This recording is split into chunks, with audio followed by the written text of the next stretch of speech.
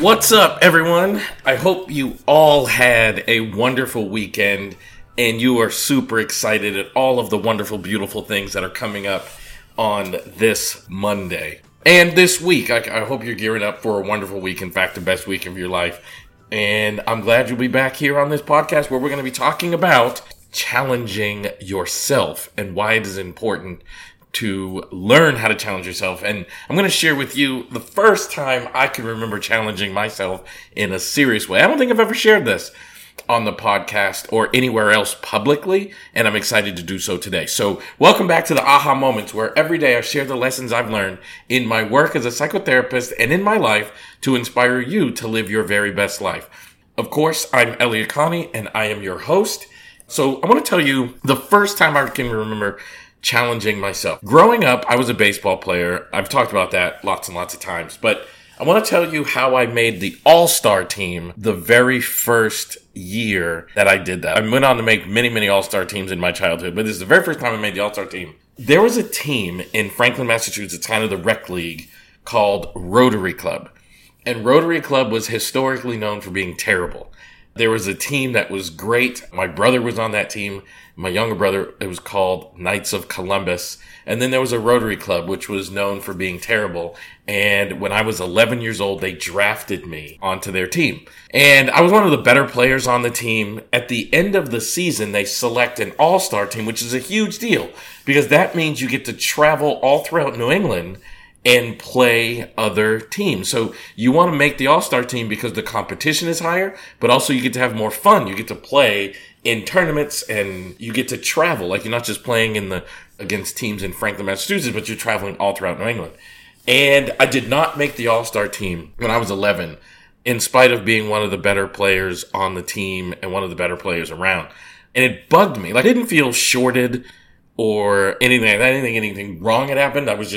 But I can remember going to the field and watching all of the all-stars playing. And I remember thinking, I am not going to miss this next year. There is no way I'm going to miss this next year. And for the next year, in my little 11 and 12-year-old self, I worked really hard to improve my skills just in my backyard, playing catch with my brother, playing catch with my friends. I used to practice hitting off of a tee in my basement. I would hit off of a tee into this rug that I had hung.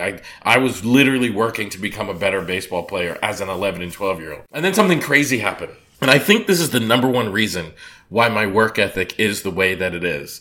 So the next year, I was the best player in the league. I led the league in batting average, home runs, runs batted in. My team won the town championship, and I was invited to the All-Star tryouts. And I was so excited, and only to learn that I was left off of the team in spite of being the best player in the league and leading my team to a championship.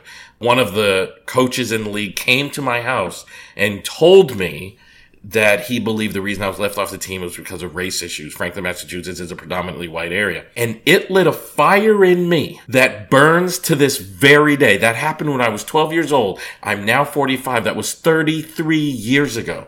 And I can remember thinking, I am never going to let myself be left off anything. I'm going to make it so abundantly clear with my effort, with my drive, with my work. I'm going to give it everything I got to make sure no one ever can shortchange me again without making it completely obvious that they're doing so on purpose and doing something wrong and unjust. The rest of my childhood, I made every all-star team, and I developed the ability to focus and work and hone in and literally like laser-like focus on whatever goal I'm in pursuit of. And it helped me later in life get a master's degree. It helped me later in life get a psychotherapy license. It helped me later in life write books and become a leader in the field of psychotherapy. It helped me to realize sometimes life is just not fair and you have to outwork injustice.